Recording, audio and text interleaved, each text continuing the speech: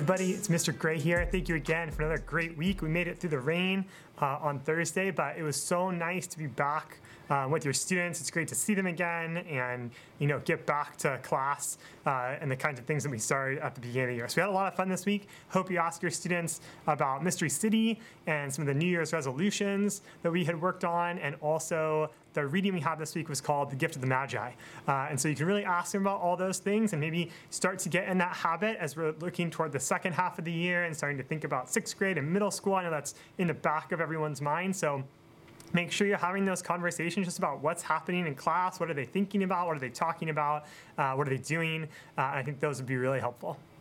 No big announcements this week, but right on to academics. In Reader's Workshop, we're starting a new unit called Argument and Advocacy. The kids are going to be taking informational texts, mostly articles, and putting together arguments and having debates. So we're going to work our way into that and get ready for it and talk about how to argue and how to debate and how to gather information and strategies for that. But for the next few weeks, what we'll spend our time doing is looking at these informational texts and debating a topic. And they'll do that between students, so just like one-on-one, they'll have a debate and kind of reflect on that. They'll do that in a larger group, and then in a larger group, and even we'll have probably a whole class debate by the time we get through a few weeks. And we'll look at all these different topics that are relevant to the kids, they might have an opinion on, but we'll really try to take their opinions and look at what evidence we have. We'll ask students to take the side they don't believe in sometimes to try to argue for it, and so we'll have a lot of fun with that. At home, the kids might be prepping for their argument some nights if they have homework, or they might be just reading their fiction books. Next week, the kids are going to get a grade just based on filling out their reading log, following through on their homework, and just if they do it every night. So that's happening.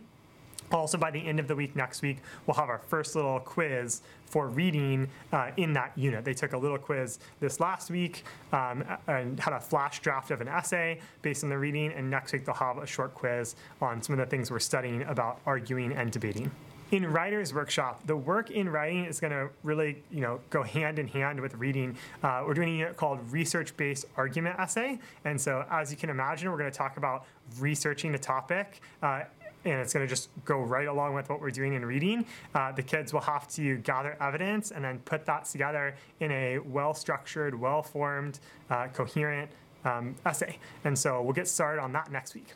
In math, we're going to start a unit called Whole Number Expressions and Operations. It's going to start next week with some review, which is just multiplying and dividing semi-large numbers. And specifically, we're going to kind of go through that quick, but really talk about different strategies the kids use to solve that. I'm going to make sure there's some that they know that I've seen before. And then we're really going to talk about precision and really attending to precision and where mistakes come up, both in multiplying and dividing. And the kids will have a quick little quiz on Friday on multiplying and dividing.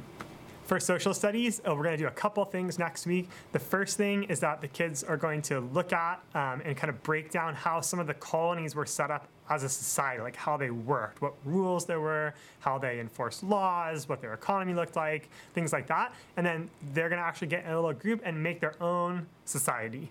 It will take a little bit from the colonies that we know about, and will mostly take their own creativity, and they'll have to put together their own little colony and what rules and what they are known for and what their like economy is based on what they make, and that'll be really interesting. And then after that, we're going to look at something called the First Great Awakening, which was a period leading up to the Revolution in the 1740s and 1750s. And basically, it was a big change in how society kind of viewed religion and how the religion of the colonies worked. And so we're really going to look at that carefully because it had a really direct impact on the revolution coming up, because it kind of had this like new American ideal. So that was, one of the first times where the colonies as a whole had this kind of new way of looking at things. And so it was almost like it was the first time where it was like, oh, this is like an American thing, not just a specific colony thing or an English thing. It's like, oh, we're starting to think of ourselves as Americans. And so it is this really interesting time period, culturally, and it's also this interesting time period leading up to the revolution. In science, of course, at the end of the week, they'll see Ms. DeMarco, but our part in class next week, we're going to look at food chains and talk about how energy moves through a food chain and just kind of strengthen our knowledge in that department. We'll go on to our next set of Latin roots, which are torquio, verso, and sub. So we'll go through those and kind of do some work.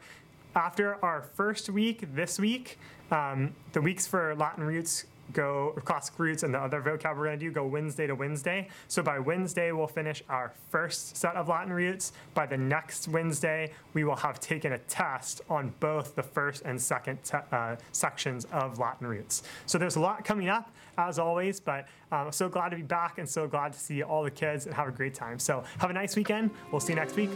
Bye-bye.